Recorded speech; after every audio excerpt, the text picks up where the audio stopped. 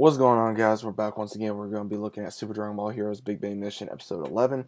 Now, what's very interesting here, guys, is that I was not expecting another video of this for a bit. I didn't think it was going to be ending, but then I looked at the date. I was like, okay, well, we got a brand new one.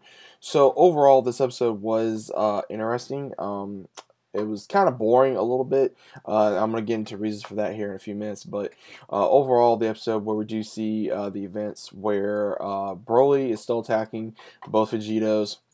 We see SSJ Blue Vegito basically inform Xeno Vegito, hey, I'll take care of Broly while you take care of Fu because of this new universe or whatever it is being born.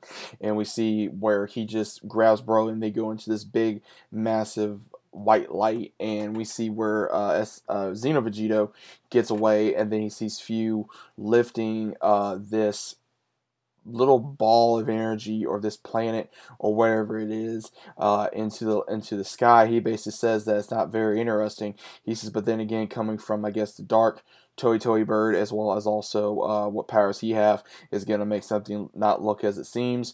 And he says that, well, just give us some time and process. And then as soon as he starts lifting it, we see where Vegito starts attacking Fu. And then he basically informs him, well, I'm not going to let you do that. And he just lifts it up. And it's very interesting because I've always said this about Fu, that he is not very, he's powerful, but he runs a lot, and he's not, like, I don't think he's as bad as everyone says. When I say that, I mean, I don't think that he's gonna have the the nuts to do what he's got to do.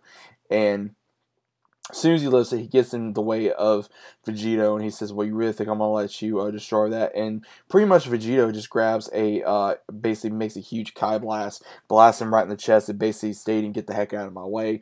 And as soon as that happens, we see where there's a battle between them.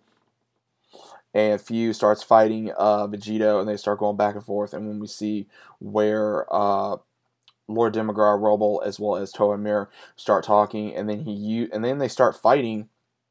Rebel starts fighting Toa, and then what's really interesting is we see where finally Lord Demigra does some type of a spell to basically freeze Vegito and Fu in time, and she just looks at him. She says, "You really think that's going to be enough to hold Fu?" And he just kind of goes, "Hmm." He says, "Really?" And then they just disappear. And then as soon as that happens, we see where we don't know where Vegeta is. We don't know where Broly is. So we just see where we go to Whis and Vados. They're talking, and she says, "Do you feel that?" And Whis is like, "I don't really, not paying attention." And she says, "Well, I wonder where Vegeta and Goku is." And he says, "Well, I can feel them a little bit." He says, "But I'm pretty sure they're fine." And then you see Beerus and Champa, they're looking at them, but Champa's looking at them. Beerus has his hand behind his head, and he's just looking around.